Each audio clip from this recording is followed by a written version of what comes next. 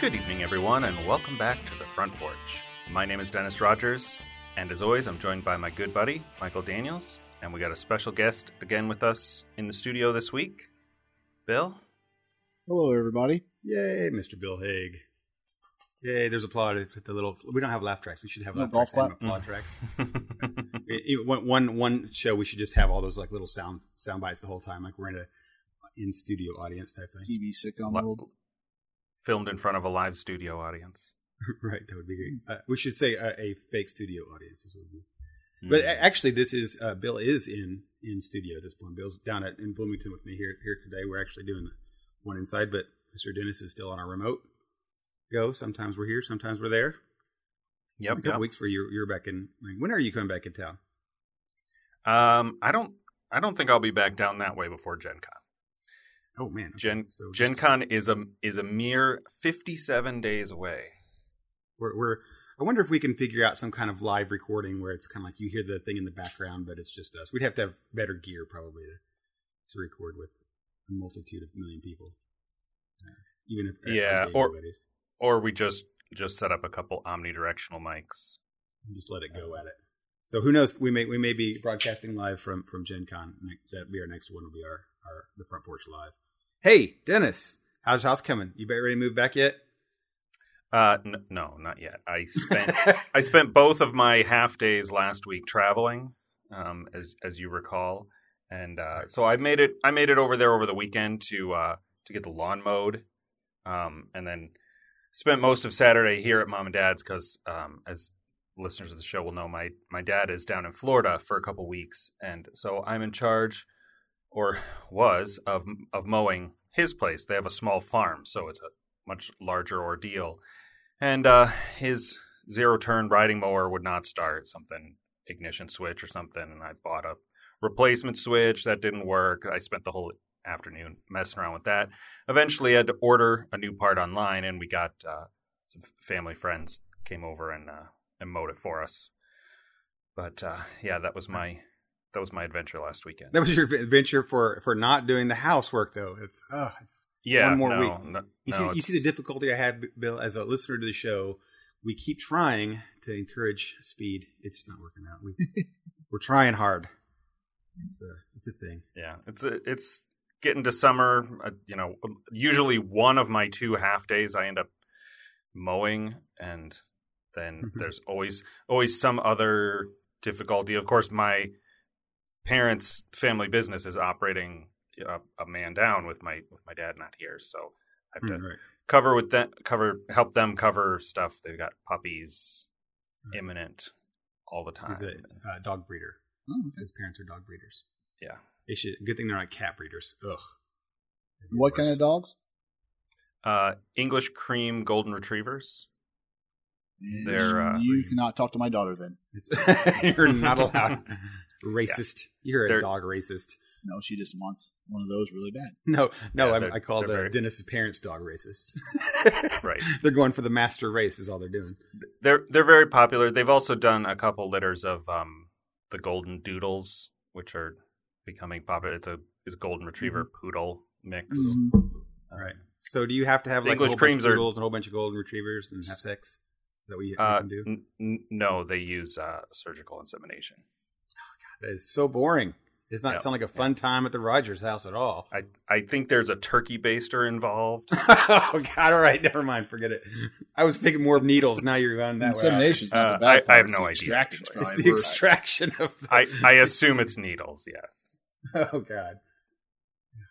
All right. Enough of that. So what'd you do this last week? Anything fun? Did you play any games?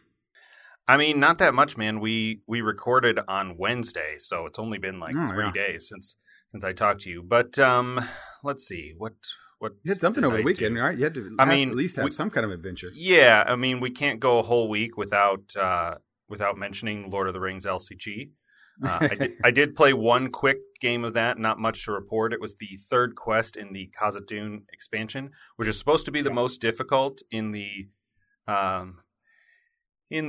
expansion, but I pulled the quest that is the one you need to win first, and then your two options are to either put it at the bottom or draw an encounter card, and if that encounter card is treachery, the player who pulled it is out of the game.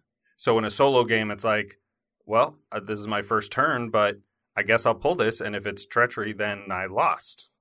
And it turned out not to be treachery, and I just beasted through the rest of it in like 4, maybe 5 turns. So nothing too eventful there. The other thing we did is we finally got that multiplayer Factorio going.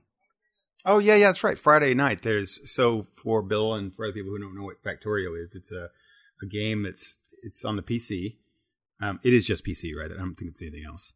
Well, no consoles, but it's Mac and Linux. It's cross PC. Oh, so PC only is what you're saying.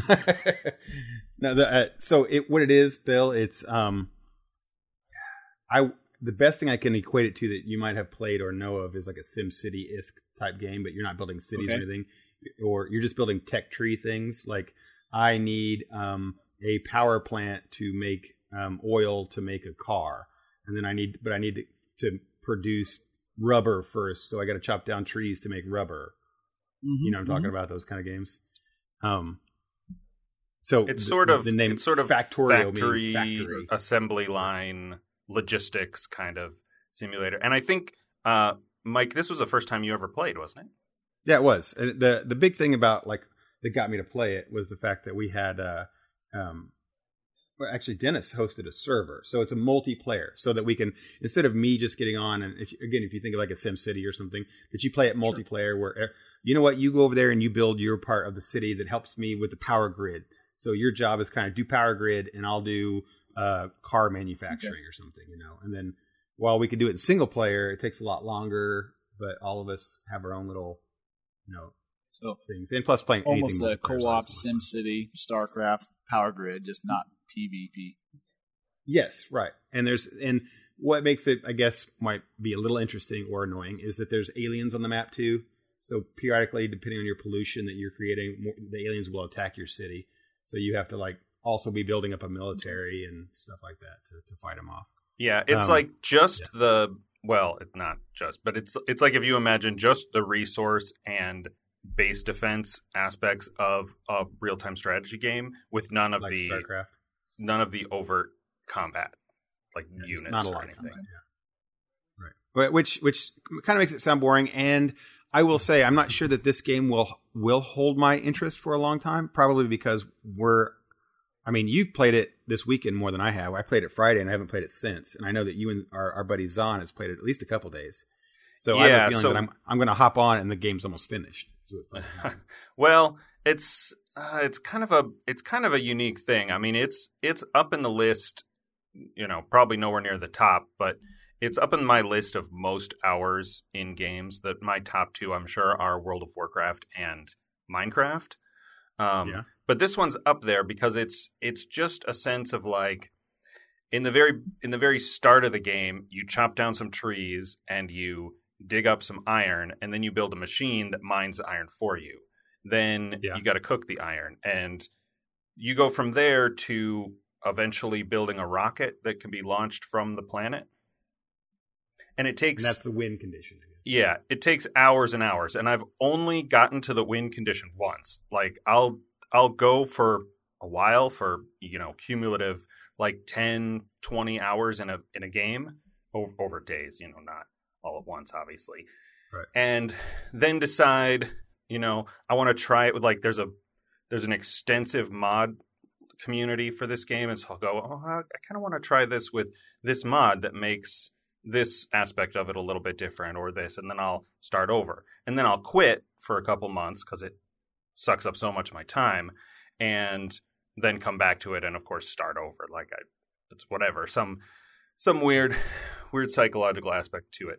But it was kind of interesting, this playing multiplayer, which I've tried a couple times with strangers, but not actually. Our buddy Blake and I started a game once a few months ago. That's why I had the server half set up. I just had to update it and everything when we played.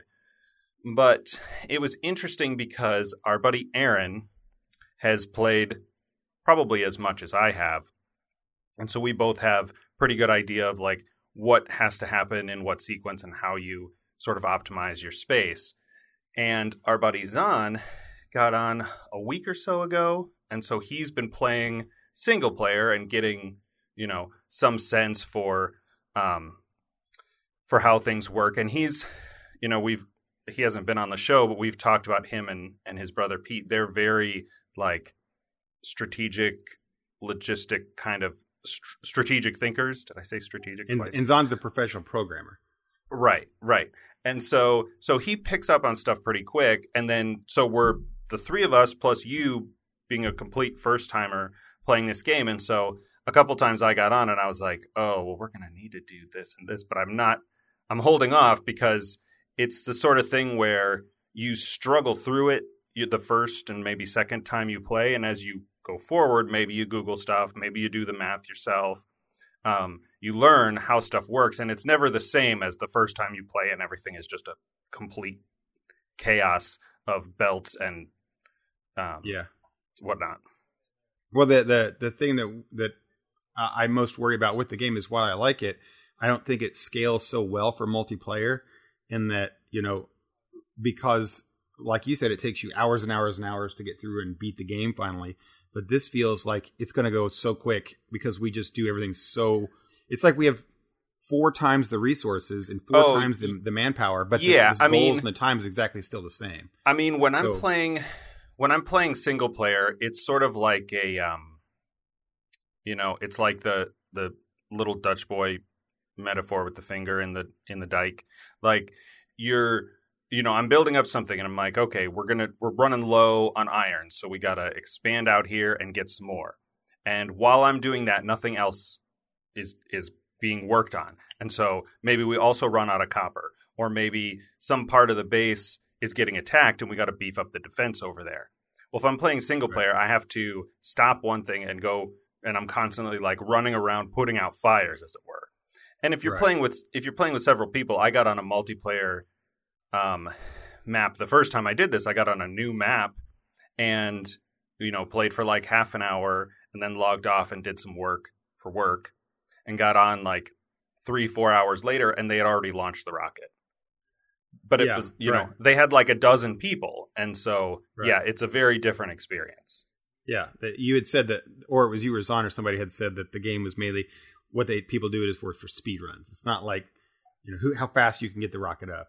Which is something that's fine, and I think the game, but I'm not sure that it's going to have a long-lasting impression on me. I enjoy it because we're all 3 of my buddies together. We're going to be playing together, and that's fun. Yeah, it's one of those games like Minecraft is this way. I wouldn't play it if it was just me on there. I would go play a single-player version. Sure, I've done this with Minecraft. I did it with Space Engineers. Didn't really get into Medieval Engineers, but I played Space Engineers for a couple months. It's that exact kind of game where I can get on and just, grind away at something like, oh, I've got to, break up this mountain so that I can build this, tower here in Minecraft or whatever. And it's the kind of thing that I can just zone out on for hours. Right. For better or worse. It does seem like that. I mean, that's something that like, the Sim City or stuff like that did for me as well. It's just, I just want to destroy a mountain and then make a tunnel system. Yeah. You just do one piece. Hey, Bill, you played StarCraft Original with me, right? Back in StarCraft 2, I believe. Yeah. I didn't know if you played the second one. Brood Wars. Oh, yeah. Yeah, right? The expansion. Yeah. Because we used to play, I mean, I know it's not a real-time strategy, but it has elements of that city building type thing to it. Bill and I used to play when we went to Indiana State University together. Back before I went to IU, they had the computer lab, is that what it was? And that was in the Wild West days of computer labs, where everything was unlocked and you could just insert discs and just do whatever you wanted, which was pretty crazy now that I think about it. But you would go in there. StarCraft had that spawn mode where like you could load up like sub clients of the one copy of the game. Yep. I never saw any other game, but we did that with that one and a lot of things, Hexen and Doom and then what was great was that we would go into the lab and the first thing we would do is, what was it called, PCNet? Was it like there's a server or a drive called PCNet or something? Install it on there, and you'd open it up and you'd see that someone had left copies of whatever game was out there in the day. and then you'd play it. And they did, and the people in the labs didn't mind that you played it as long as the lab wasn't full. If the lab was full, then they kick you off. So we would end up going like at midnight, 1 a.m, and we'd load up StarCraft 2. Like we even had 8-player StarCraft at one point. It was great because people would join in because a lot of people ended up figuring out how that worked. So let's say Bill and I would play. We'd be playing, and then we'd start another game up, and we'd sit there, and you'd see someone else jump in randomly that's in the lab somewhere. Look around, like, oh, it's that guy. Nice. Yeah, it's like an open LAN, so it became like an open LAN, and eventually you almost form a little bit of a camaraderie so much because the guy 2 seats from you is on the blue team, and Bill's on the red team, so you'd start a little trash talking late at night with somebody you don't know. Right. You know, we're gonna kick his ass, things, or he's gonna, stuff like that. So that was really an experience you can't do. It's the best way to describe it is a LAN pickup game thing, right? Just StarCraft running in the. We played Descent till hours of the morning. Oh, Descent! Oh man, was walk so out there, good. your eyeballs are bleeding. Mm-hmm. I'd forgotten about Descent. That was the first like truly 3D, not really a shooter though, sort of. No, it was a shooter, we right? turned it into a shooter. Yeah. The thing about that one is great because it had like 2 maps that were really good, the first 2 maps, and then because the game, I guess they may have built it with a single player type thing in mind, and it had a progressively difficult maps, and that was before when game designers and developers had realized that maps are the only thing in these kind of multiplayer games that matter. I mean, maps are what is important as mechanics. So you could only play the first 2 maps multiplayer because the other ones got so big, so large, so complex, and you could never find each other. And that was fine if you're playing single player. But yeah. So anyway, we'd play 2 maps, and you know them so well. It's just like nowadays when they only have like 3 maps in Call of Duty or something that people play over and over and over again. Or Overwatch. Yeah, that reminds me of Overwatch, right, Bill? You don't I play do not. Overwatch, right? I did not get in on the Overwatch boat. Sounds like a game I would have. I know played. I know you're a modern warfare person. Right? Call of Duty, but it's World War II right now. So World War II, yeah, not modern warfare. How is that? How is playing?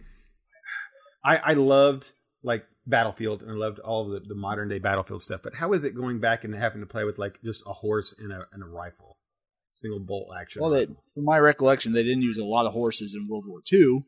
But yeah, I was gonna say one was Battlefield. So World War II, it's Call of Battlefield Duty, 1. it's All right, still the same. The bullets come at you just as fast. They still kill you if you're not paying attention. But it's not like Not so much, and you don't have the wall jumping, of course, and the jetpacks and all that nonsense.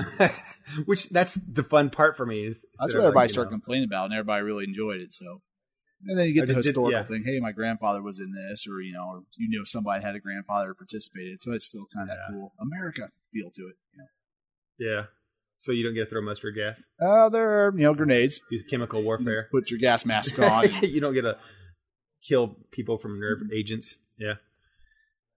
Because that was actually World War I. Hey, did you see, when you played that game, did you see like this Greek woman get on the field and put her shield up? No, I'm waiting for the Wonder Woman patch to come out. For Battlefield 1. You're not a shooter guy at all, right, Dennis? I mean, even Blizzard's one couldn't get you into it. Yeah, I mean, at this point, not really. It's too the learning curve is too frustrating for me. Like, even if I could learn all of the like nuances of strategy and stuff, I still wouldn't have the kind of reflexes to be able to aim and shoot. But I've played all the big ones that everybody knows, original Wolfenstein, a little bit of Doom, GoldenEye. When I first played Halo, I was like, oh, this thing with 2 analog sticks, this is how this is supposed to work.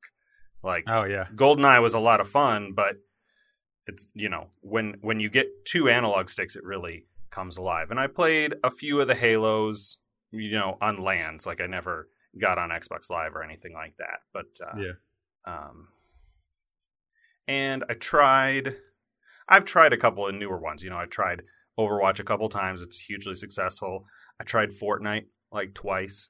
I was like, yeah, I see why this is cool, but nobody I know is into Bill, it. have you picked up Fortnite? You should play Fortnite. I did not. I just, it's one of those things, all of a sudden I'm like, hey, this game seems somewhat popular, and that was 2 months ago. Yeah, right. And then life, too many things happen, and you're like, oh, whoops. Yeah, these days for sure. Yeah. Well, it's hard to see things like I think Overwatch is just coming into their first anniversary, maybe second anniversary at most, and it feels like it's been out 10 years. Because that's how fast these game things go these days. Evidently, I mean, with the iterations of Battlefield and Call of Duty, every year is a new one, and then they have like split ones where there's they have half a now year, like 3 different companies are producing them like every other years. Right.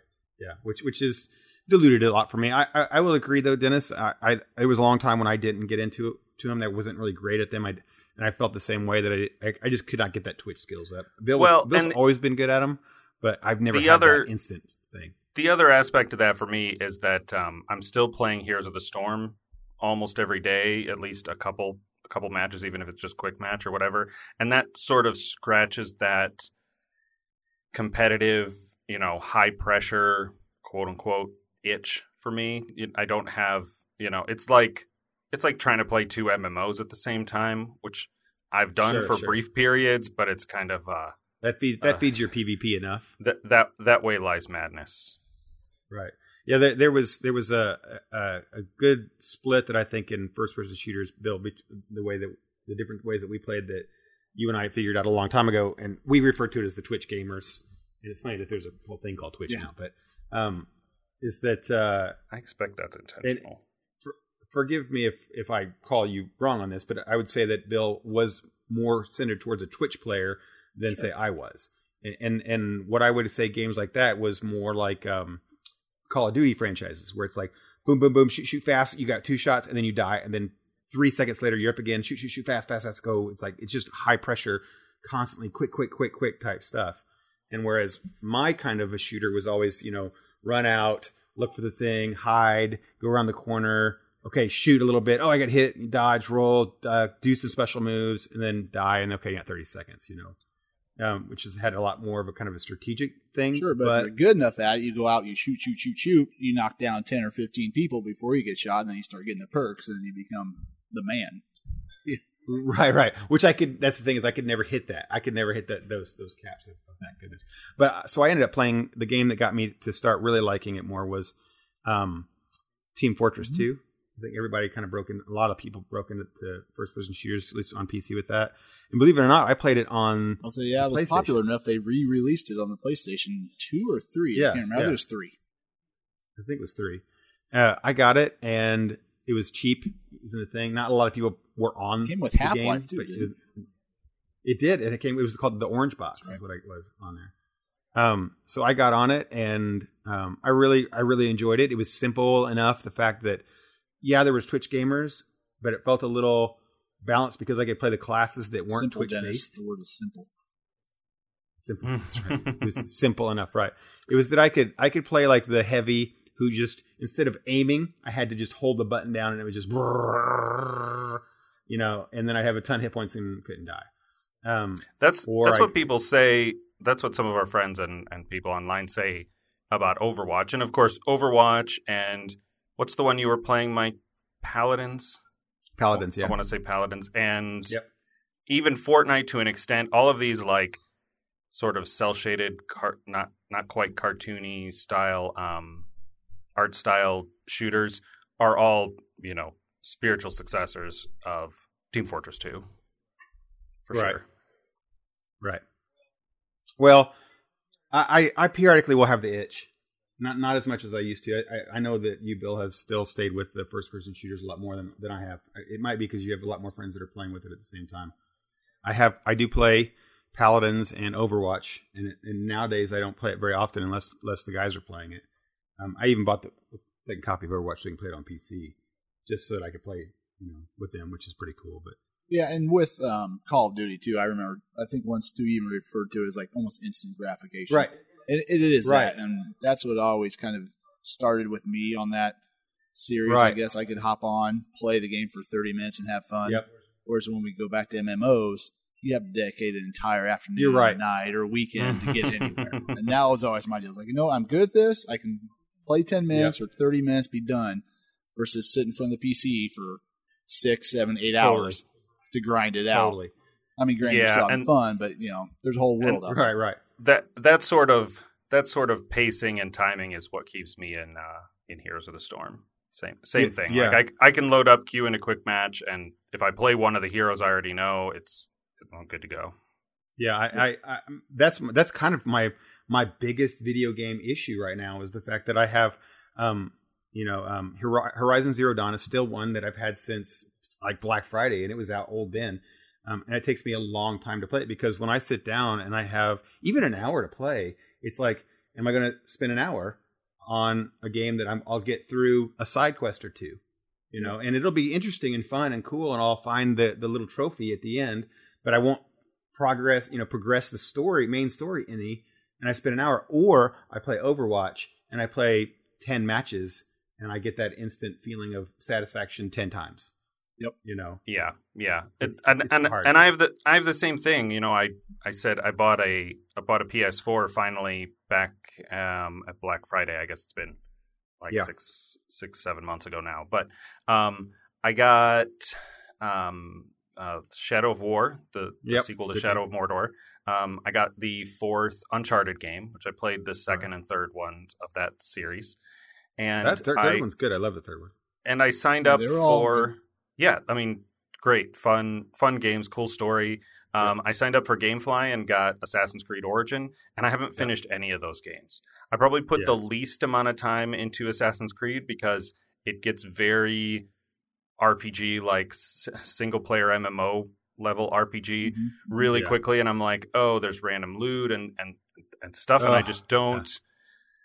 Like, I have the time, but it just doesn't grab me, and I do still end up like doing that completionist thing, trying to go out and do all the side stuff, and then I lose track of even what the main story is. Obviously, that's not true in Uncharted because it's not open world, but but you know what? Uncharted is a really good example of it's the same kind of thing when I sit down, at the computer or consider if I'm going to go to the computer or the TV or the console is. I'm like, do I want to open up that RPG and like try to remember what I was doing, or do I want to queue up a HOTS match, be in and out in 20 minutes? Yep, right. And that's why Black Flag is set on my Xbox now for 4 years. Yeah, right. I think I'm at 46%. And Black Flag is the last game that I had that I did dedicate time to make sure, and I had to like.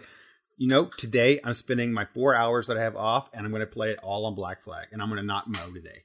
It had to do that. And that was a fun game, and I'm glad that I did. But you give up so much to do it. And I will say, this has always been my thing since when I was young, is that back when I could only afford one game every 6 months, I want a game like that. I want a game that's I can beat it, and then I can keep playing. I can do all the side quests, and I can enjoy every minute of it. Or maybe I'd have especially like games. Final Fantasy. I think they did that real well because I can select all these new classes and see how I can do it this time. Right, yeah, and it's Secret of Mana. Exactly, that replayability was super important. But nowadays, especially even with, I just looked yesterday. I had to, for the first time, my 2 terabyte drive on my PlayStation, I had to start deleting stuff off of because every month I get 2 to 4 free games. And so there's no, and some of them are big, long, involved games. They're not like little games. Mm-hmm. Well, it's a combination of, as an adult with a full-time job and whatever other responsibilities, like recording a podcast nobody listens to, that you don't have as much time. And as I've said before, we're in an era where people are making more everything all the time. My joke is that I'm pretty sure Netflix publishes a new original series every day. That's not true, I'm sure, but there are more movies coming out all the time. There are more TV shows, more movies coming onto Netflix or Blu-ray, and there are more games on every platform all the time. I have a library of games that I bought on Steam on sale that I've never loaded up. Yeah, and so there just isn't time. And there are too many other things to do and participate in and consume. That's right. Before you even get into board games or RPG, tabletop RPGs or any of that stuff. Yeah, there's so much, and I know that all of us are wanting to do it all. I mean, we all still, the fact that we're even sitting here on a podcast right now, the three of us, we have interest in wanting to play video games. We still, at our age, still want to play board games or miniatures, and we still want, and to have a family and build a house and do all of the things that we want to do. And I don't think we seem to be the ones that want to give any of it up. I could give up work. I could give up work. That's right. Yeah. The one thing's got to go. The one thing. That's right. That out. How do I get hooked up with one of those trust funds people talk about? Yeah, exactly. You know, that I can see why now people have entourages when they get rich. It's not because that, you know, everybody comes to them when they're just that, you know what? I want my buddies to hang out with me to play games is what it is. So I'll just pay for them to not work. Unfortunately, there's only one Powerball winner. They're never from Indiana. It's like very disheartening. That's right. That's true. Believe it or not, fellas, if I'd won it big in the lottery, I would definitely pay for you guys to take 5 years off work. I totally would, and then we'd 5 years have to play games. I got a better deal with a buddy at work. I tell him, you win the lottery, you buy the game store, I'll run it for you, 24 hours. You want to play a game, give me a call, I'll open it up. I'll open it up. That way, that's my job. Let you run a new job. Yeah, I say I'll have you run. I'll have you run my arcade that's in my house. How's that? Perfect. But at any time, we got to play Mortal Kombat whenever I say, right? Turn all the CRTVs. CRTs. That's awesome. Oh, nice. All right. Hey, so we have Bill on this week, and I know that we had our listeners say that we weren't going to talk about a specific movie last week when it came out, and it was super hot because we were waiting for Mr. Bill. Hey, Bill, did you finally get to go see Solo? I did. I saw it, I think, 2 nights after it opened. I took my daughter. What kind of Star Wars fan are you? You did not go on opening night. I had other arrangements. It was Memorial Weekend. Yeah. It's no excuse. No, I'm giving a hard time because I think we even said on the show that I didn't believe I was going to watch it opening night, but I did. I did. I listened to that podcast when you guys were talking about it, and it was kind of fun. Right. Geek Scholars was talking about. I didn't think that any of those guys went either, and then I did. But night. Yeah, it was circumstance because I needed to go see it with Sydney before she left to go to her mom's. But I wasn't planning on seeing it. Does that mean, Bill? You have been a Star Wars fan for a long time. Still am. And even after Jedi, your Last Jedi, you're still a fan. You're there. You know, and I think you made it through Phantom Menace, so yeah. That's the I think maybe not to jump ahead, maybe that's the reason right now it's doing so poorly at the box office. Yeah, you think so? Yes. That's okay. You're jumping ahead there. Let's okay. come back to that real quick. Yep. So. They have me in the bag. Whenever a new Star Wars movie comes out, I will go see it. Yeah, that's true. Unless Dennis had said before with the Star Trek again. thing. I was just listening to our thing last week. It was about how. Don't get Dennis all worked up. Start talking about this is a Star Wars episode. Well, no, I was walking down. He had said the same thing that what was it? Didn't you said about Discovery? Yeah, of course you did. Star Trek. I watched it. Yeah, Fox asked who was watching it, and if so, why? And I'm like, we all go and see every new Star Wars. Like, of course, I'm going to watch a new Star Trek series. It's the same. Right. It's the same thing. Right. But the numbers here on the box office do indicate, and the feeling, if the internet is to be believed in any bit, that the new term Star Wars fatigue is setting in. How do you feel about that, Bill? I don't feel that is correct. You feel that you're just as excited for episode 9 to come out next week, and we're gonna have a big launch party for it. Yeah. I mean, so I was thinking about that the other day too. Everybody says Star Wars fatigue, but yet nobody has referenced Marvel fatigue. Now, granted, Marvel's rolling their things out a little bit different, but Marvel's pumping out 4 movies. Yeah, they are. They're at the time. To a point, it's almost ridiculous. Right. Well, but at the same time, they have a wider catalog to draw from versus Star Wars, who will eventually, hopefully, branch out. Yes. And offer different things to go see. I would say that I kind of disagree with that because I would say right around Age of Ultron, maybe a little bit before, the term superhero fatigue absolutely was huge. And everyone was saying, oh, no one wants to watch these. They're going to keep putting out these things. But the difference there is that Marvel continued to put out better and better still. And then they would turn you, and right when you think all superhero things are Winter Soldiers, Iron Mans, and Thors and Captain Americas, then they put out Guardians of the Galaxy. And you're like, oh, this is totally different. Yeah, it's a superhero movie. And then they put out Ant-Man. It's a comedy, but it's a heist. Well, again, that's like the catalog. They have a much wider catalog than the whole thing. Right. And maybe that's what they were doing with Solo here. I don't want to get too much into that, but that it's a heist movie instead of main category. Sure, one. and I think maybe too, even the thing when I would guess that maybe they were aiming for people our age for Solo, but half those people like, you know what? I have my Solo. I don't need to know his backstory. Yeah. I knew he was the scoundrel, the guy hired for the job, and that's all I need to know. I don't. Need to know he was 20 years prior. I think there are a number of factors going on here. I mean, we talked about last week how it's only been 6 months or something since The Last Jedi, and where even Rogue One was sort of a story about this mystery period in between, and it had the potential to be something new and mysterious we didn't know anything about. True. The new trilogy is completely in new future territory. Rian Johnson proved that you can do whatever you want with the story because it's all wide open.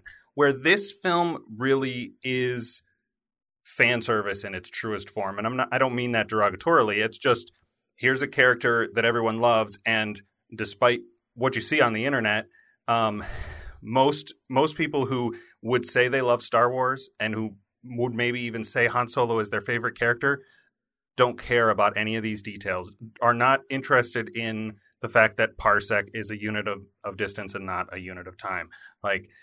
None of that matters to them, and it released on Memorial Weekend, and it came out we've had a big movie, I feel like, every weekend since Ready Player One, Infinity War, Deadpool 2.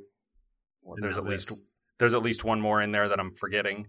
Rampage came out, and Rampage, yeah, and all of that, and so between film fatigue and all of that, I don't think it's at all surprising that this didn't pull in the numbers that Last Jedi pulled, and I think that's fine. I mean, I don't know as far as whether or not they made money. If they didn't, then Lucas, Disney, whatever, invested too much in this what's really a niche project. But right.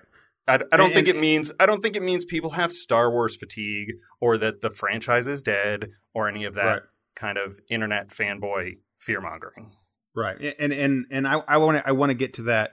I want to comment on the why it's not doing well thing. But first, before we do that, something I want to ask to be clear. So before we start this conversation, a thumbs up, thumbs down, or just a middle of the road, Bill, for this movie?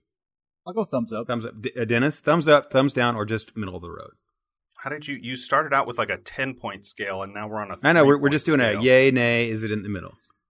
I mean, between those three options, I'm giving it thumbs up, though I have some questions after you say your piece. I'm a thumbs up too. All right. So just so we're all, as we're now, talking, are we thumbs up because of The Last Jedi? Oh, okay. That's the big question. Because when I went back to work the following week, Tuesday, I believe, and everybody, we're all talking about it. Yeah. And people that hadn't seen it yet or watched it yet. Wait, are we talking about Jedi or Solo? Solo. Okay. I apologize. All right. Solo. And I told them I enjoyed it the way I hoped I was going to enjoy The Last Jedi. Okay. I wasn't expecting the world. I walked out going, that was really fun. Yeah. That was a good movie. Right. Whereas the Jedi, I walked out going, oh man, they dropped the ball. Right. Right. What have you done? Yeah. What did you do to this? Yeah. It was. Yeah. I have to be very careful that we all rein ourselves in on The Last Jedi bashing, because I think there's plenty. Sure. I mean, there's plenty of that for 8 years if we've done that, and we're still going to do it. But this one, I think our buddy Brian had said it's too bad that I'm gonna hit on the numbers topic. Is the numbers being that Solo has not made so far on the next 2 weeks anywhere near what they had hoped it would make. It's made just normal kind of numbers. Sure. Yep. But our buddy Brian had said that it's too bad that people are taking their vengeance or their upset or their disappointment in The Last Jedi out on a good movie, the Solo movie. And I think pretty much all the random comments I've read about it, everybody said I didn't think I'd enjoy it that much, or I didn't expect to enjoy it as much as I did. And granted, you still have the haters. They ruined it. It's dead. The sky's falling. Yeah. Yeah, I think that I don't agree necessarily with Brian's thing. I don't think it has anything to do, and I'm also getting a lot of feelings from people that I've heard and talked to that I don't think that the low numbers are based on people hating on The Last Jedi. I think that's the fanboys, angry thing online with some internet guys who think that that's the reason why people aren't going. And I'm not a fan of The Last Jedi, but I don't think that effect, I still went. Yep. And I guarantee you all the haters that hated episode 8 still went to see Solo, even on that first week or the second week. So why aren't the numbers high? I think it's because what Dennis said. Nobody really wanted this. They don't need, or this way, they don't really need it. If I can skip a Star Wars movie, this is probably one I can skip. Yeah, I mean, some people did, but it's a niche audience. Just as an example, like if you travel in certain circles on the internet, you get this false sense of like the domination of obsessive geek culture. And think about some things in recent comic book movies that are egregious to those obsessive nerd fans, geek fans. Things like Bruce Banner, Hulk in the Avengers. Yeah. Right? Like, because the script says so, Bruce Banner has control over whether he transforms into Hulk. Like, and I'm not a comic reader, but as I understand it, to a comic reader, that like you undermined his entire character. Right. Right. His whole, he has to check in on it. His whole like thing, is that he can't control it. And but and that's just one example. There are others like, Batman using a gun in Batman vs Superman, or even way back in which one? Batman Returns, I want to say. Sure. When he has guns on the car and stuff, and it's like Batman doesn't use guns. But and of course that's back in the 80s, but even today, it's still not that group of people, that obsessive geek culture is still not a dominant percentage of the population, right? I agree. The vast majority of people don't care and will go spend money anyway. That's why Michael Bay is still making terrible Transformers movies. Right. That's why because the people who are huge diehard Transformer fans don't make up the population. Right. They're not a big enough. They're not a big enough percentage for their dollar to be that meaningful. Yeah. If they all dropped and decided to boycott all at once, they'd lose $10 million, and that's it. Yeah. Ironically, they're the loudest on the internet. They are the loudest ones on the internet. Right. So yeah, as it pertains to Solo, I don't think that their haterade for episode 8 or even mine or yours and Bill's affects that Solo thing. But what does affect those low numbers is the fact that people didn't call for it, they didn't need it. And honestly, if you liked Han Solo, it wasn't that you liked Han Solo and his story; it's that you liked very swaggery Harrison Ford. You liked Harrison Ford, the screen, cracking wise. Right, and that's what you liked, and this was a movie made for that group. So anyway, I belabored that point enough. So I think for all three of us, we went into the movie with low expectations, and the movie exceeded those low expectations. That was my experience, at least. What and you know what? Something I wanted to say real quick on that was that I have seen since Han Solo and Harrison Ford several smarmy space pirate shows that have been great. I've seen Malcolm Reynolds. I've seen Peter Quill. On the screen doing the same kind of character by different actors. Yeah. And while this guy did a really great smarmy pirate, he wasn't necessarily Harrison Ford. He was just good in his own right in his own movie, and he was definitely Solo. But yeah, it wasn't. I didn't need to go see it because it was Han Solo. Sure. So yeah. Well, I mean, anyway. Disney's doubling down on it because they're putting out a Boba Fett movie. Yeah, I've heard they are. Yeah. Okay. I want to say something also what Dennis, you had mentioned about it not being the end of the world for Disney. I think somebody had commented, I loved this comment. They said, Disney will look at the numbers and see that, okay, we didn't make money on this. They're not going to say, like, oh my God, the sky is falling. Let's stop this whole production, because I think that's something that Warner Brothers would do. They would destroy their entire DC universe because one bad movie, they'll just change and cancel all plans. Because they're up to 3 so far. True, but yeah. Please, someone at Warner Brothers, stop making these movies. Right. Well, they need Kathleen Kennedy to keep firing people. But yeah, that's right. Yeah, that's true. Well, DC though goes from they'll drastically change their course of action. Like, one succeeds, therefore they'll give Zack Snyder 2 movies, and then one fails, and then they'll just cancel it and reboot it again. Right. But without bashing them, the way I feel Disney is going to do this is they'll simply say, okay, well, what did we do that wasn't as great here but was better here? And let's do. They're not going to end this franchise that makes trillions of dollars on just toys alone. No. They'll say, what can we do, and take that feedback and into either Boba Fett, Obi-Wan, or whatever it might be for the next one, whatever these untitled Star Wars things are. Or something. You take something out of the main trunk. Are we going to talk spoilers? We didn't give a tag. Hell so, yeah. If you haven't seen listeners, if you haven't seen Solo and you're planning on watching it, don't want to be spoiled, pause the podcast, go watch it, and then come back. Okay, welcome back. Welcome back. So we got to the end of this movie, and there's this weird scene with Darth Maul, who I thought was.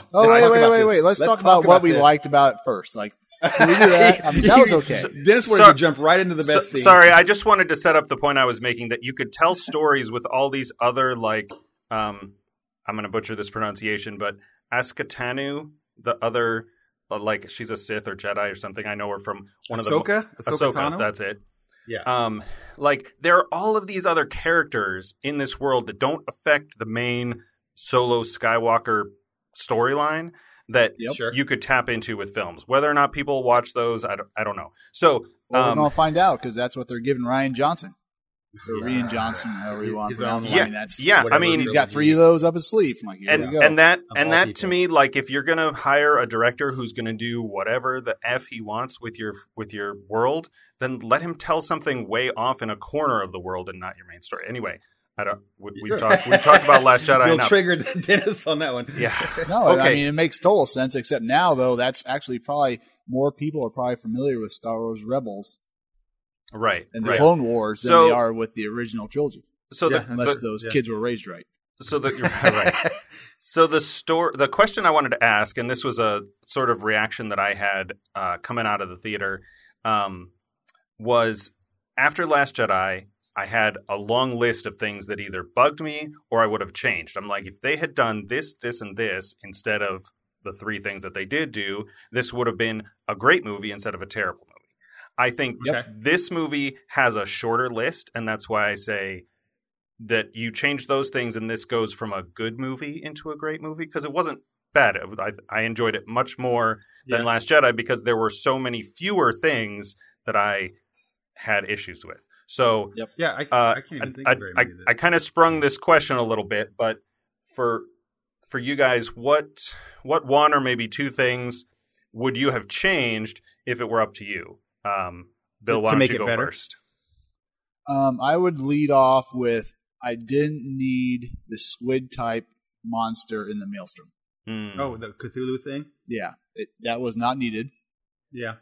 You could have had. I mean, they had to lose that front bit of the ship somehow. Sure, for some but reason. They could have been somehow being pulled into the gravity field. Sure. And that's the first thing to come off because that was an aftermarket piece. Which and they even said he added, which is also great because it ties in to A New Hope when they say we found their ship, but the escape pod had been jettisoned.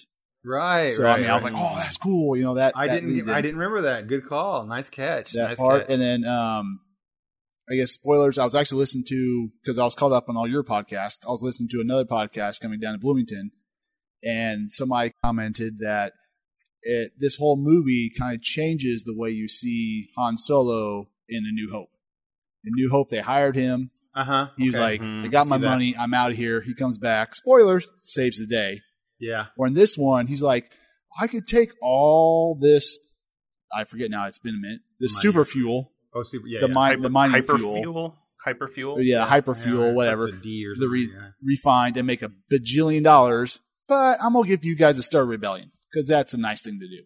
Yeah. And so he's already shown his hand that he's a good guy. I mean, he might not be the guy you want, but he is a good guy. Right. Whereas if you saw him when you first saw him, New Hope, I know he's shady. I don't know if I trust him. What he is, right? Yeah. And if we had seen this Solo movie before A New Hope, so now there's no he's going to come back and save the day. Yeah. So we know it kind of shows his hand. That's pretty much the only 2 things that I didn't really care for, and the second one I just listened to. I was like, oh man, that makes sense. For me, I didn't mind the squid. I thought that the idea of the Kessel Run was really well done because that's something I never thought about. I cared too much about that. He just went really fast from one place to the next, and they made it a difficult thing that was crazy. So putting in this monster made it difficult to get through there that only he could figure out how to do. Okay, sure. You're right. It was a little superfluous, but it was fine. I mean, it takes $20 million off probably their bottom line, and also, they're not that far upside down because all the CGI. Right. That's true. Right. That was a pretty big scene. I don't know. I would have liked to have seen more of the crew. Like the, I keep wanting to say Tandy from Westworld. Thandie Newton. The original T3? Huh? T3? No, I like T3. No, because she was in there too. Good. No, like Woody Harrelson's his crew. Okay. Like, yeah. I liked them on their run, and they all died on that first go. I would have liked to have them to been in longer, story. Yeah, and they could have really played those more. I mean, that's me. That's me just being a movie. Yeah, that's me being a Monday morning quarterback type thing, because I think script writers and professionals probably could have argued that, they clouded up the real point of the story of Han in this. But maybe not make him so goody. I mean, he was blatantly good, and I did like him because of that, but it felt like a little different Han. And that's good. That's what I would do. Is I change him to be a lot more greedier. I mean, Dennis? Dennis. What would you have changed? The counter argument to that is maybe that something happens in the interim off screen, kind of like whatever happened to Luke between Return of the Jedi and Last Jedi to make him such a grouchy old man. But for me, I was not a fan of the. I don't know what label to put on here. That's not going to be. The thing with Han Solo could potentially be explained as in that something happened in the interim, kind of like whatever happened to Luke between Return of the Jedi and Last Jedi to make him such a sort of grouchy old man. I don't know. True. For me, and I hate to, this is whatever, but the robot thing is it L3? Yeah. Oh, the robot revolution was obnoxious to me. Like up there with C-3PO in a way that was just kind of obnoxious. She does sort of come around when she starts like just liberating the other droids, and there's chaos here, but it's a little bit. It reminded me a little bit of the whole casino arc in Last Jedi. I'm like, I see that. Yeah. I don't want all of this like politics in my, what is essentially a straightforward action adventure story. That's really. I'm going to say kid's story, and I don't mean that derogatorily. It's just simple, straightforward, good and evil. That's what Star Wars is to me historically. You know what? I wonder about that. I wonder if now that I'm listening to you say that, I liked L3. I think that I liked her and the actress and the way it was portrayed or whatever it was. I wonder if she didn't take a role and make it interesting enough that you noticed. Well, I think they double down on the K2SO. Yeah, right. Yeah, I mean, it's like C-3PO had his thing, R2-D2 had his blips and beeps, and then all of a sudden here's K2SO that has a whole personality. Yep. And then they go to the next movie, hey, let's do another droid that has twice that personality. Right. And everybody's going to love it. Yeah, maybe you're right. And because of that personality, Dennis noticed it a lot more, and he didn't like that. For a point, I was like, oh my God. It's just like, it's getting a little thin here. Right. Yeah. There's an extent that's like, Mike, you went and saw it with your daughter, the movie. And so I'm sure that there were elements of that, just like, Jar Jar or whatever, that's funny. Yeah. And if you're with someone who is entertained by that, it's kind of infectious. Sure. I was sitting next to my brother-in-law, who's a year older than me. And when that character starts talking and complaining, and there's the whole relationship between her and Lando, he was like, this is stupid. I was with this movie up until this point. And so there's a little bit of that, and it probably says something about me that I'm quick to be annoyed by that character, but I really liked Alan Tudyk's character in Rogue One. Of course, it's Alan Tudyk. I mean, that guy could do anything, and I'd be like, yeah, that's awesome. I will say to counterpoint it, and I'm not saying I agree with it, but the people that I know that are non-Star Wars fans that watch Solo, they're non-Star Wars nerds, I should say, is that's one of their favorite characters was L3, just because she had personality.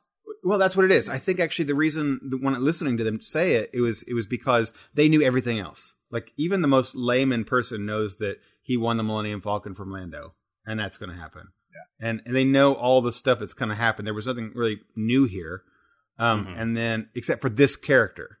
I mean, the other ones were definitely new. There's Kira and there's Woody Harrelson's character. Now, did you pick up on the fact too? It's great. I think when, of course, they put her into the Falcon.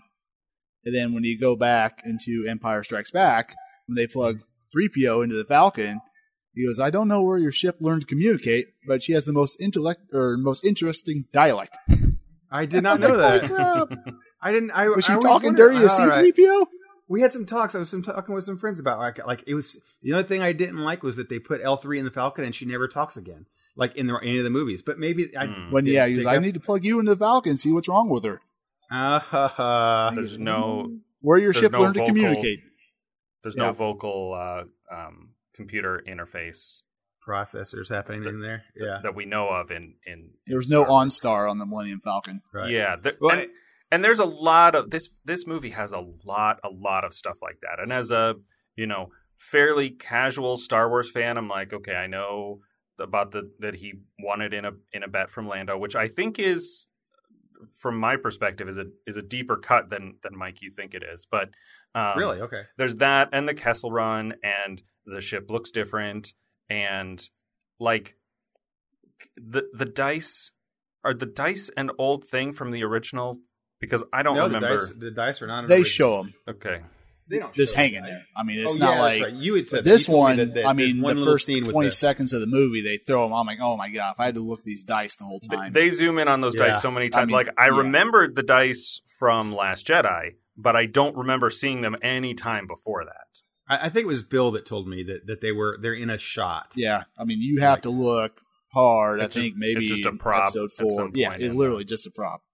Right, and somebody's like, "Oh, we're going to make a deal about these things." Yeah.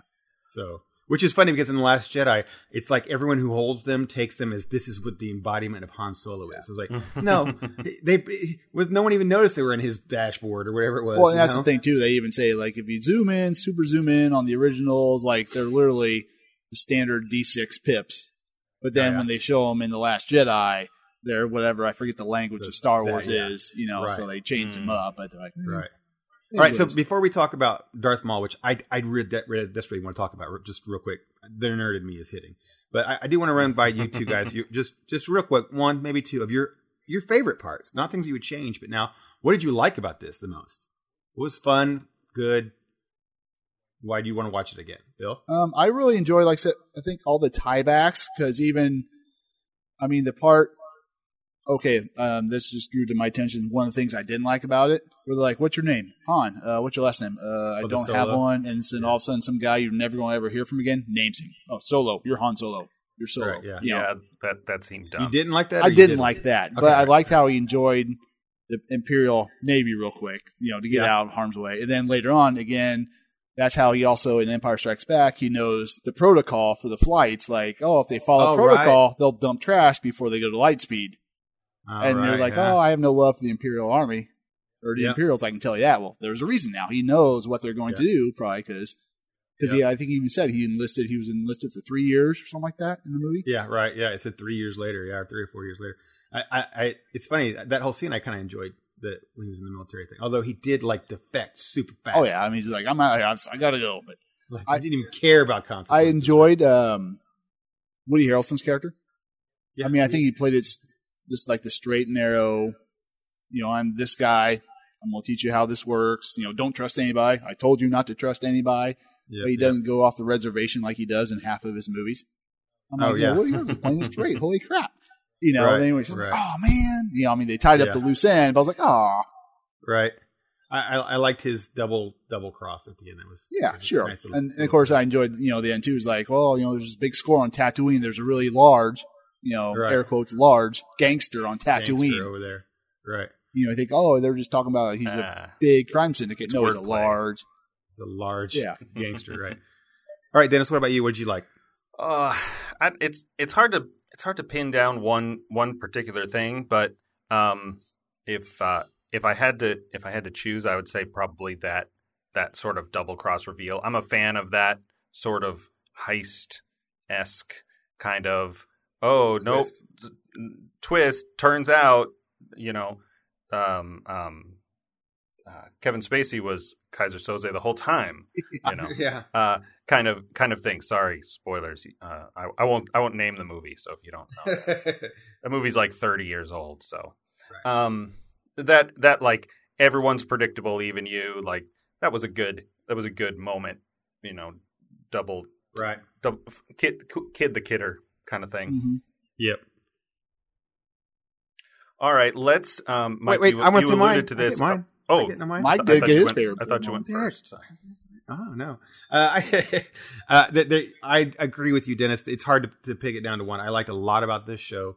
The one where I got kind of emotional is actually on the scene when they go on the Kessel Run, and it's because my favorite scene of all the Star Wars movies and anything Star Wars has to do with John Williams. It has to do on the asteroid flight when Han is running away from the Empire and he goes through the asteroid field. And they play the Star Wars music, da da dum dum ba bum bum, and it's all Han. It's all him flying through this thing. Never tell me the odds type thing. And in this movie, when they're in the maelstrom and he's going through that stuff, that's when they start blasting those themes through the whole time. And all of a sudden, I felt like I'm watching Star Wars. And at that one moment, like this is tying more than all the illusions in the world. That his score there, which I don't think he wrote this one, but they used his notes. Tied it back for me. It made me feel good about this movie again. I love the Darth Maul thing, which we'll talk here in a second. But I like that he shot first. Yep. You know what I mean? Kind of corrected that whole. That overt. That was one of the. I had a couple moments where I leaned over to Phil, my brother-in-law, and like when they first go to the swanky party thing, I leaned over and I'm like, oh, she's gonna be here, because that's still the point where he's trying to go back and save Kira, and. And I, of course, had seen in the trailers that they have a conversation where she's wearing a formal gown, and I'm this is probably where they're gonna bring her back. I didn't see it because I don't have cable, so I haven't seen any trailers other than I watched off the internet. But that one had the whole Casablanca feeling, like all the gin joints and all the universes. I'm like, come on, right. That was it was good that they switched her in the role that she did. I liked. At the very end, how she ended up not going with him, that was good.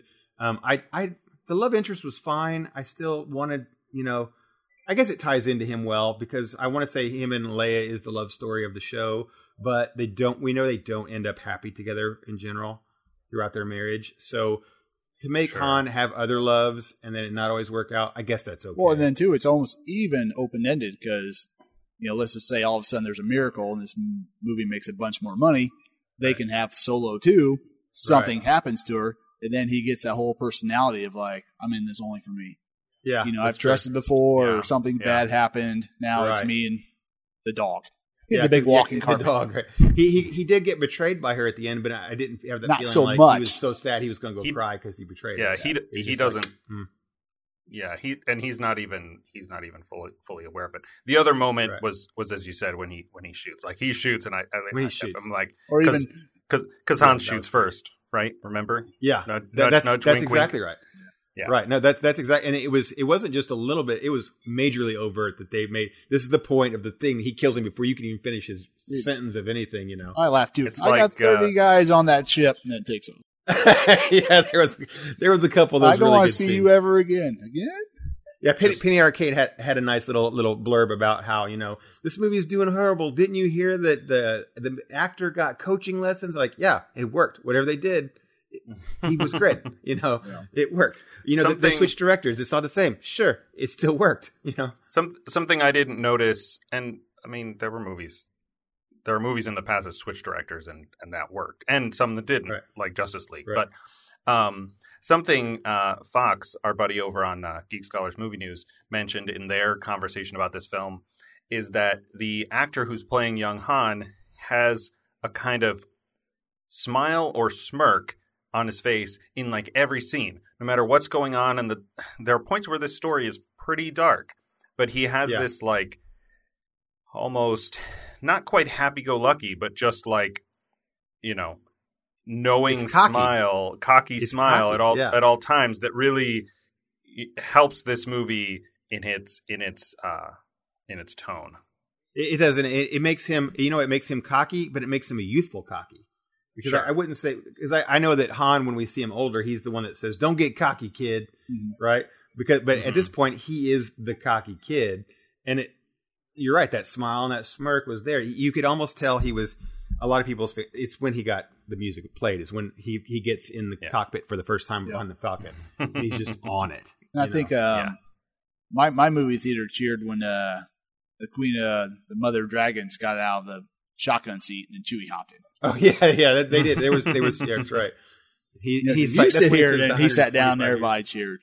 Right, and then it was finally those two, and he just starts flipping switches, and they're like, "Oh, the beast, the monster from the pit that was supposed." That was a moment where my brother-in-law tapped me. Like they throw him in that cage pit, and he goes, "It's going to be Chewie."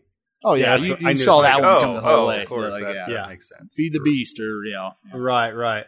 Which by the way, Chewie was good. I almost want to say I like Chewie as much in this movie as any of the movies he was in. He was the Han talking Shriwook. I'm not sure I'm along with that. No, that was dumb. It was kind of dumb. But I did like Chewie through the whole thing. He was personable. He had a lot of his things, like when he'd try to run an opposite way, he's like, "No, come this way," and he'd run the opposite way and drag him along. How do you know how to fly? 190 years old. It's like, all right, now we have an age for Chewbacca. He's 100, or at least probably 220, 225, and right. And it does make him a lot more interesting because the extended universe story of Han and Chewie is that Chewie had a life debt to Han, and that's why he was always kind of like, "I have to be with you until the end of the world." They did that too because he helped him escape. He did, but it wasn't anything official. And this one, it just makes Chewie a free character that enjoys doing whatever he's doing with Han, and he does it because of his own motives. Yeah, and they still remember they tie it back again because what's it in the prison escape scene? He pulls the guy's arms out of his sockets. Of course, Grant, he rips his sleeves off because that was the one suit or the uniform that could fit me. And then later in New Hope, he goes, Wookiees pull people's arms out of their sockets when they lose. Or when they lose. And then they even showed, when Woody Harrelson was playing. That was good. I enjoyed that. When he starts hitting the table. You can't sweep them off the table. They're holograms.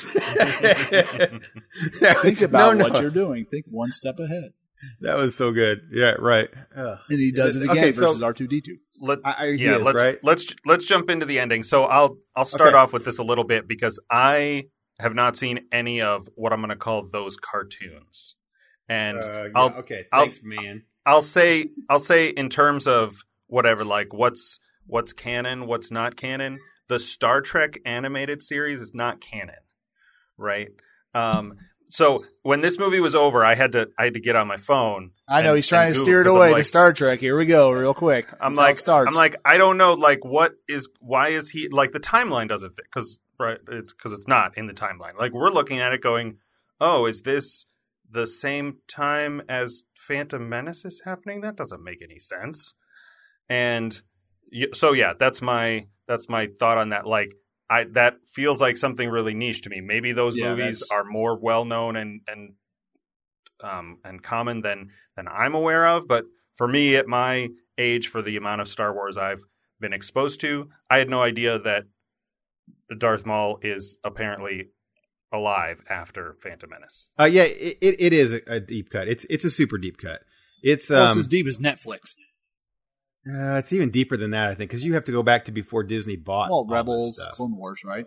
No, it was before that. It was Clone Wars, right? So, and that's okay. That's actually one of the reasons it excited me the most. It was because they didn't say a lot. They didn't explain a lot why he's back. People who don't watch any of that stuff don't know, and they don't need to know. This was just a nice, cool, what the heck reveal is this? I don't know. And then if they have another Boba Fett movie or a Solo movie or another one of these movies, he can actually be in it. And then they can expand however they might want to then. But as for me, who does know what happened and all the background, it's cool for me to have a confirmation of that. So my thing on this one is it's really fun because Disney has shelved all of the stuff, all of the Star Wars things before they bought Star Wars. They said anything that was Star Wars that wasn't the movies is no longer canon. Just put it in as an Elseworlds fictional type thing and have fun with it, but it's not canon. Mm-hmm. Except for, they said, oddly enough, and it was a really weird thing that people pointed out, but they didn't know why they said this, except for the Clone Wars, which was not made by them. And they canceled it.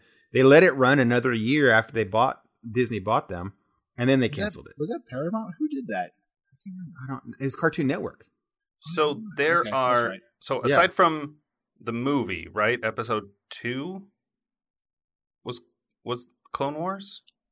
Yeah, Clone Wars. No. When I say cartoon series, there's a cartoon. Series I'm looking on IMDb, and there's a Star Wars Clone Wars that ran from 03 to 05, and then another one that ran from 08 to 15.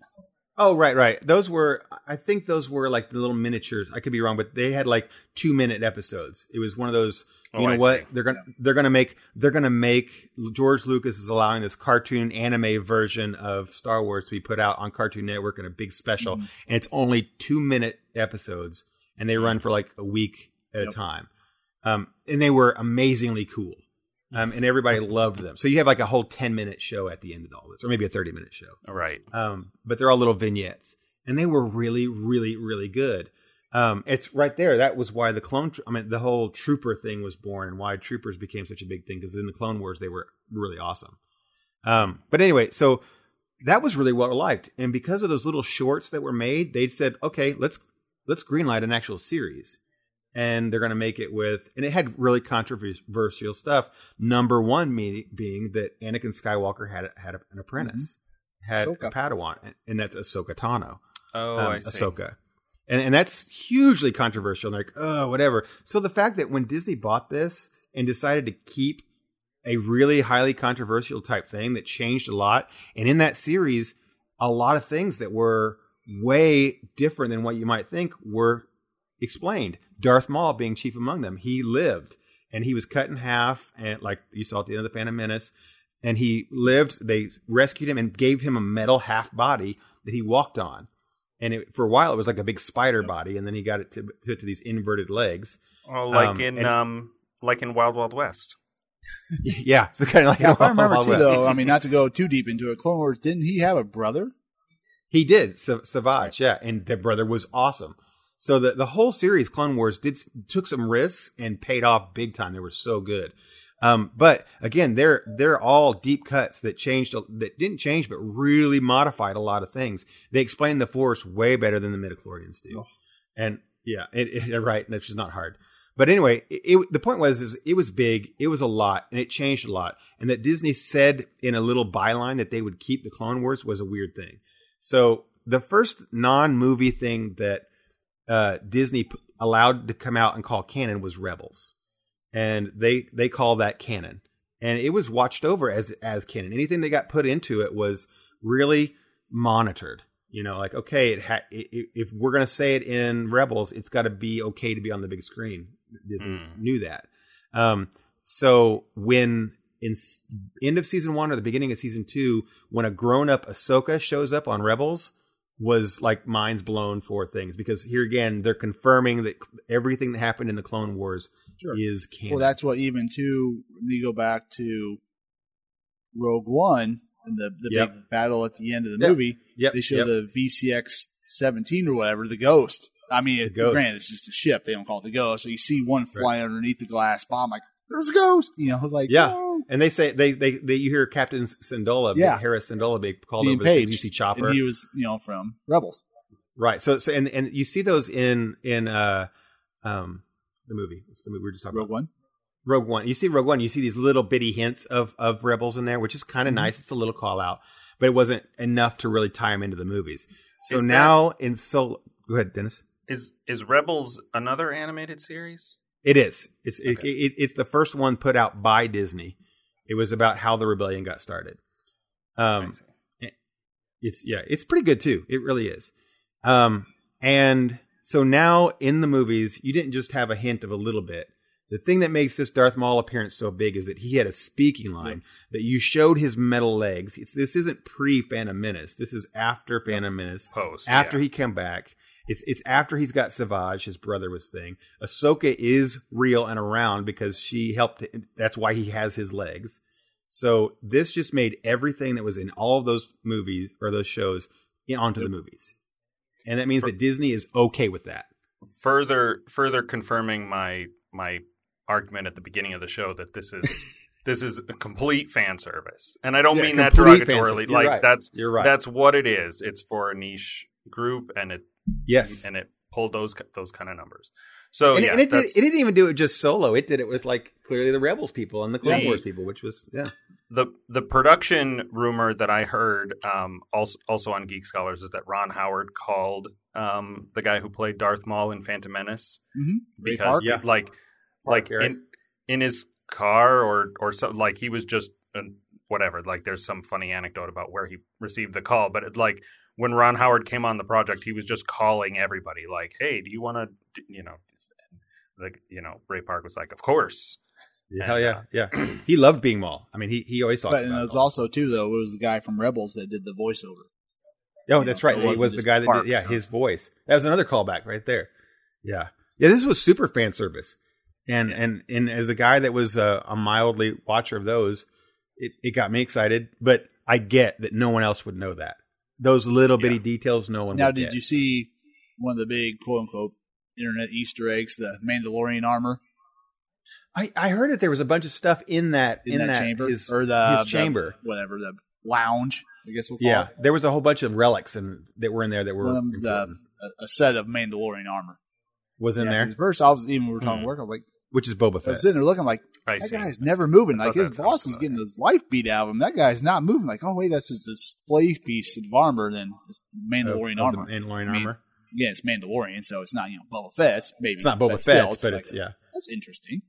Yeah. Oh, man. I see that. That's the thing is if they bring in, if they're allowed, the movie people are allowed to bring in some of the very cool things of the thing, like the Black Watch from there. There's so many cool stories that you can make about Star Wars that have nothing to do with the Skywalker family or Jedis. Sure. Let Rian Johnson tackle some of those.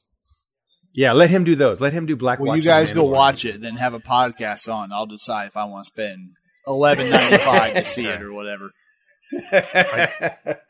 Right. Because for years I said George Lucas owes me about $28 for the prequels. Now I'm at least Ryan Johnson's on the hook for me for $12. Hey, I was there. I saw the glimmer of excitement in your eyes when we were at Walmart getting ready to go before we bought some paraphernalia for the Phantom Menace, and we were ready to go. And then 10 minutes in the movie, it's like, I want to leave, but I'm in the very middle of this damn theater. So I do. I remember your hope for that movie. Great. It was so way overhyped, and then life kicked me down. Yeah. Hey, well, why we let's move a little bit off. We got a little bit of time left before we go here. We've got Bill on the air. Something that Dennis and I have been stoking the fire for what, 2 months, Dennis, is Gencon. Okay. And you've been my Bill, you've been my Gencon buddy since it came here. 03? Since the first one. You're going this year, right? Yep, every year. Every year. You got any big plans? Did you give the Gencon backstory? Our Gencon backstory? Probably not. Maybe. That probably would come up depends on what that backstory is. So Dennis, years ago, back when Mike and I were younger and full of life and hope, he's like, man, there's this really cool convention called Gencon in Milwaukee. And of course, being from Indiana, I'm like, Milwaukee? It's a long drive. So years go by, and he's always on me every year. We should go to Gencon. We should go to Gencon. And then I think it was 2003, April, I moved to Indianapolis. And I think it was June-ish, Mike called me. Again, this is when he called people on the phone. And he goes, man, Gencon's going to be in Indianapolis this year. I'm like, really? So we ended up, I think he went for 2 days. I went for 1. And then we've been going every year since, though. But it was just one of those, Yeah, we were almost going to go. I mean, I felt I had you on the verge to actually. I think it was even the year before that. I was like, all right, next year we'll go to Milwaukee, and then whatever college graduation. Bill, you were the one getting me back into D&D at that point, which was a cool thing that you were getting me back in. I thought, you know what? If he's so much bigger into D&D now, maybe he will agree. I think I can get him to do it next year. And then they came. Yeah, I was just like, Gencon's going to be in Indianapolis. Like, really? Okay, let's go. And so I think the first year I went Saturday, he went 2 days. The following year I went 2 days, he went 4. Mm-hmm. And then after that he talked me into doing 4, and we've done 4 and 4 and 4, and ever since. They talked you into it. It's funny. I have to talk you into Gencon. Air quotes, talk me into going 4. So what about this year? Have you done, here, let's put it this way. Have you did pre-events on this one? Like Dennis this year did his very first sign up on launch day. I always do. I had my my wish list and my cart full, but I was busy when it went live. I feel you. I was there. So, I got home 2 hours later, like, oh my gosh, I got to sign up. And I still got, I think, half of what I wanted. I mean, I'm not one of those guys that, again, the internet, like, I didn't get the games I wanted. I'm never going to Gen Con again. I'm like, you know what? Right. Boycott. 500,000 people are, I forget the numbers now, that show up to Gen Con. 500,000. Half those people are running games. If you can't find a game to play there, then maybe they don't need you. Yeah. It's always the other thing too. Is like, oh, I didn't get the hotel room I didn't want. I'm never coming back. Like, okay, fine. Then somebody else will get that hotel room and get the hotel room they wanted. But yeah, so I'm going, and then the games I didn't want, I filled the slots. Yep. I was like, hey, this game sounds fun. I'm gonna learn a new game. Yeah, right. So I'm looking forward to it. I think 58 days said earlier tonight. Pretty soon. Yeah. Mm-hmm. What were you gonna say, Dennis? You sort of answered already, but when you pre-buy events, are you looking more for new games to demo, potentially buy? Do you get into? I know you're a miniatures guy. Do you do tournaments? I do. I think that? every other year I bounce around. It's more of a, hey, I want to do all tournaments this year, and then the following year, like, I never heard of this game. It sounds fun. Let's try it. Let's see what happens. Yeah. Mm-hmm, mm-hmm. I would agree with that. I think that it's hard. It's hard to pin you on what I'd say that Gen Con is for Bill. Some people, I don't know, maybe it is for everybody. You change from year to year. Like this year, it's interesting to see our buddy Pete is getting hard into some hardcore games and tournaments. Whereas he may not next year, or I know I've done that where it's tournament year, and I see you do that, Bill, every once in a while. It's like you'll run 6-hour games, or you're on games all day. And then there's other years where you're in half-hour games and you're floating and back and forth between going out to eat and not doing games. Exactly. It just depends on the year to year. But I could never tell what that is. Maybe it's just event scheduling or what happens to come. Well, it's also Gen Con. It's kind of like life. You do with what you're going to do. Yeah. So I mean, this year I'm playing a few games. I'm playing, of course, a Star Wars game, which I'm looking forward to. I'm running a tournament for Dust 1947, helping out there. I'm trying desperately to get into a game called Gaslands, which I just fell in love with. So it's Gen Con. It's going to be a good time. You fight for parking. You find parking. You feel validated. You overpay for some standard food that you probably wouldn't pay that much for if your life depended on it, but you're at the convention. So it's a good time. Yeah, we usually go out and eat downtown. So Granite City is an annual. Oh, yeah. And often Scotty's, though I don't think I made it to Scotty's last year. Of course, there's one in Bloomington. So when I lived in town, we would go all the time. But for my brothers coming down from up north, they're like, oh, we got to do Scotty's and get that. It's they give away a free D6. It's not a big deal. Really? But they have good beer there. That whole Scotty's thing is. And so does Scotty's goes hard on the theme, which is kind of fun. Sure. The first couple times the servers will be in cosplay or whatever. Well, I want to say, if I remember correctly, the manager of Scotty's used to be the manager of the Ram. Okay. Oh, right next door, and he was. I think I'll say, Well, the Ram is also one of those ones that. Sure, but yeah, I think he was one of the guys that spearhead the whole hey, there's this really cool convention comes. He's a gamer, right? Say we should really promote this and change the menu, make theme stuff, and things move on. He changes, he goes to there, and he goes, hey, guess what? I did this there. I'll do it here. People show up. Right. Yeah. I mean, because again, it's not close. It's a walk. We usually can't get into Ram, but the other thing Scotty's does is if you go inside, depending on how the weather is, and we've done both inside and outside. But if you're inside, they're always showing, some obscure '80s movie, like Princess Bride or Lord of the Rings, or even something, which is a perfect opportunity for us to segue into our weekly challenge. Oh my gosh, weekly challenge! Mike forgot all about that. Oh man, here I am. We're going on. We didn't talk about this. We're gonna be way long this episode. Fortunately, there are at least 3 points you're gonna have to edit out where somebody's going to drop or something. Right. So this weekly challenge was a little different than our other one we had. Now, Bill, you have I know you've actually watched this one, so you can join on this conversation. It's gonna be rough. It'll be rough.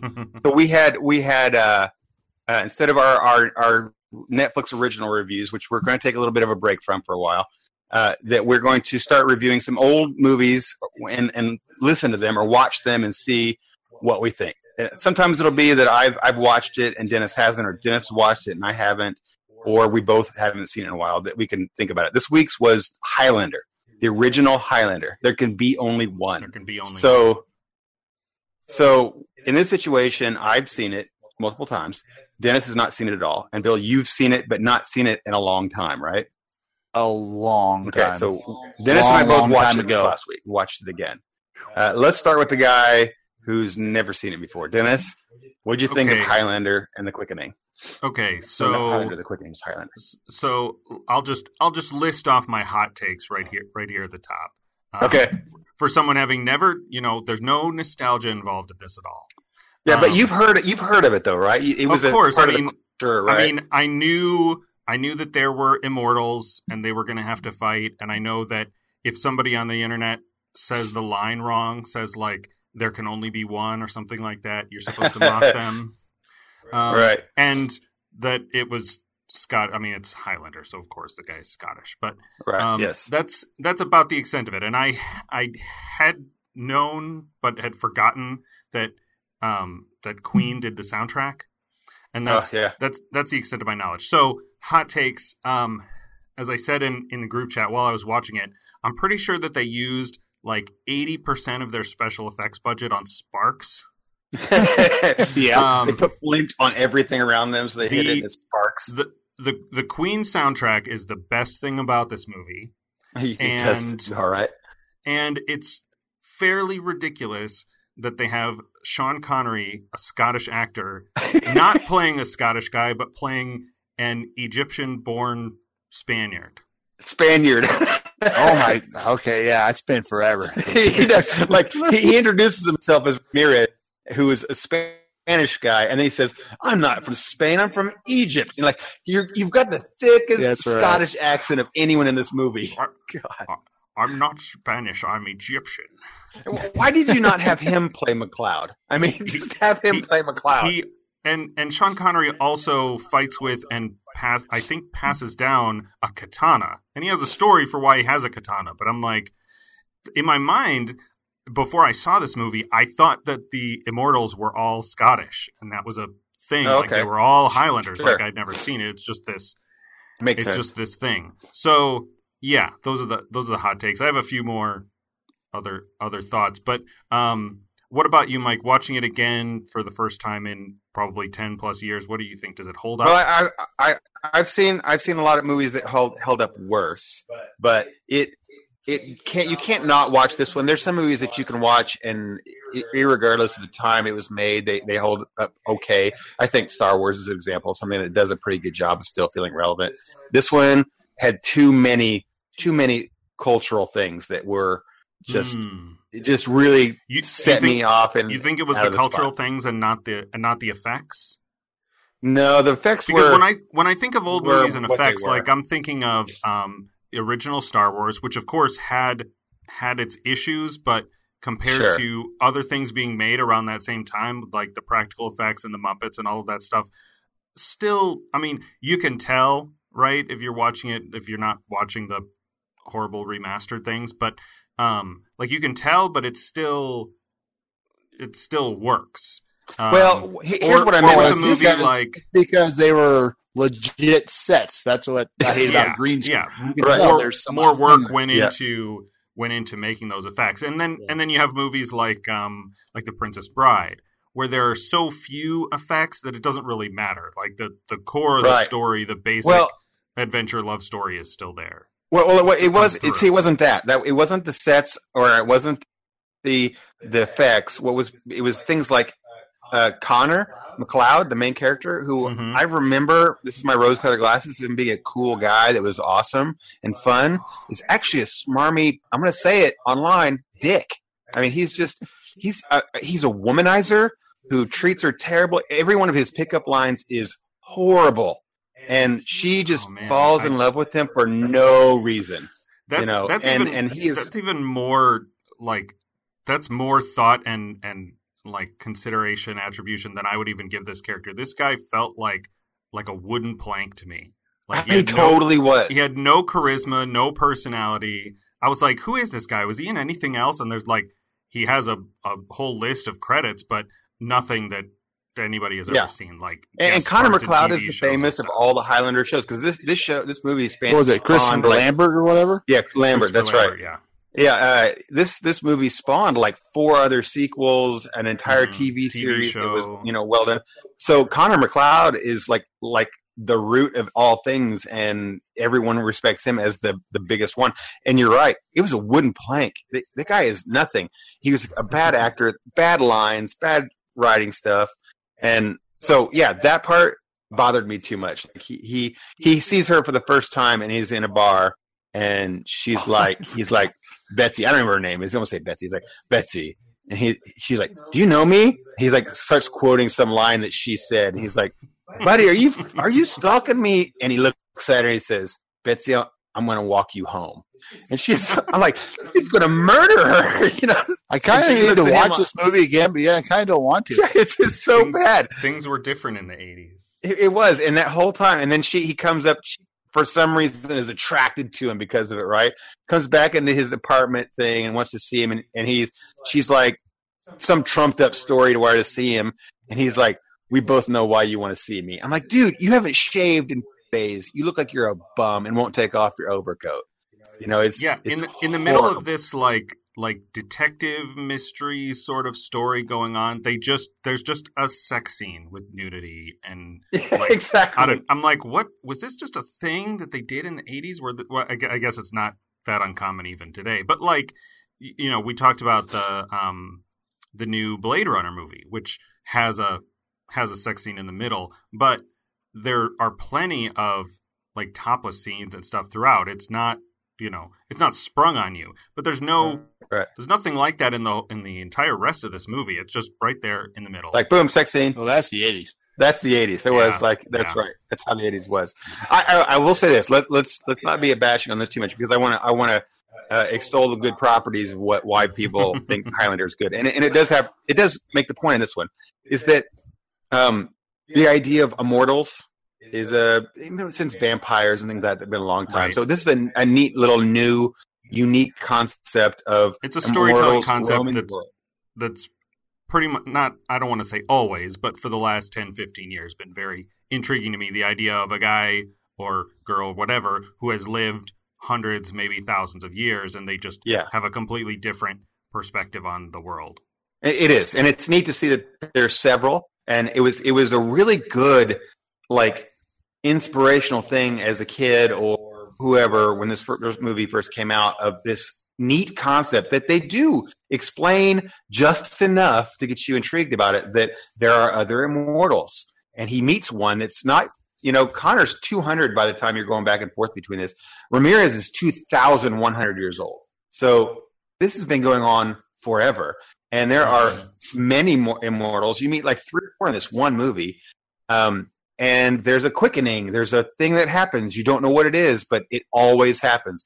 So basically, what makes this movie memorable for most people is that it creates a world that has clearly defined rules, and you don't know what those rules are, but they're there.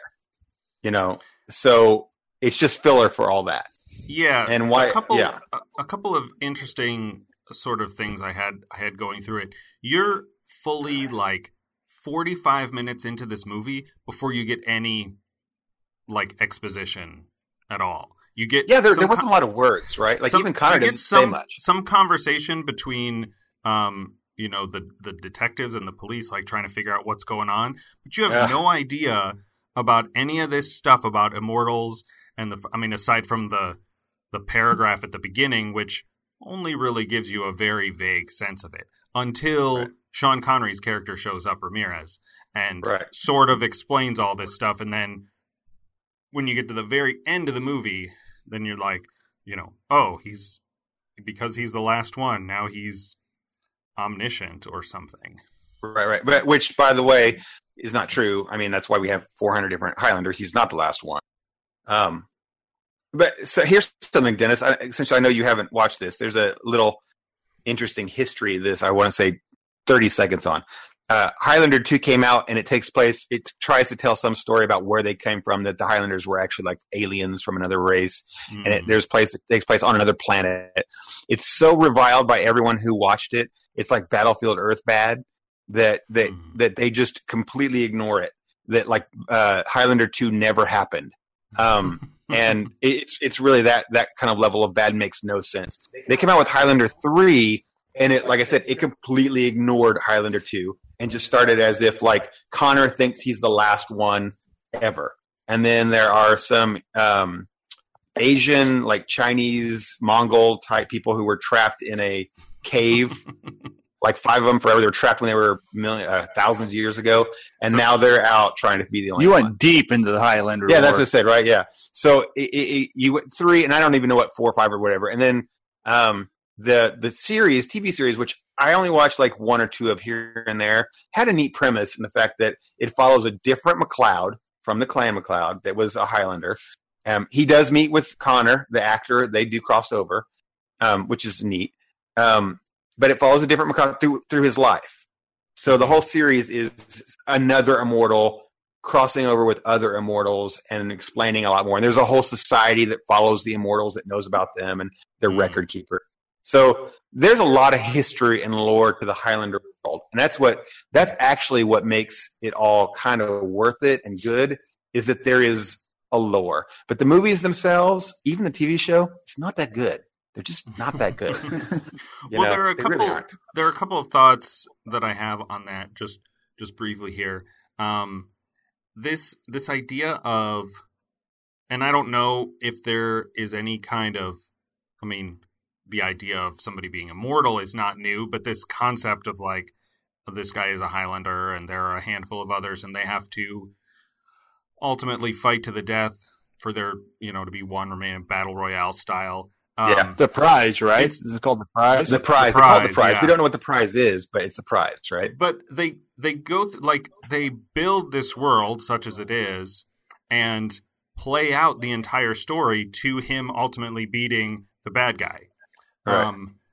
Which is something, I'm not going to say there are no original stories. I went on a rant a week or so ago about people with comic book superhero movie fatigue. Like, there are movies all the time, but the movies in the main stream, the main like big blockbuster movies, are all like adaptations or sequels or whatever. And so to an extent, it's refreshing to see that there was a time where you could build a world and tell a story all in one movie, and it was something new.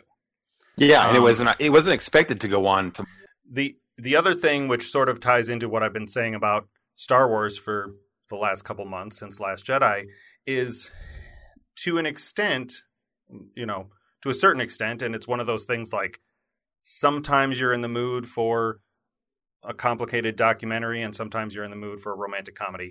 Like, it just depends on your mindset. It was refreshing to watch something where it's very, very obvious who is the bad guy.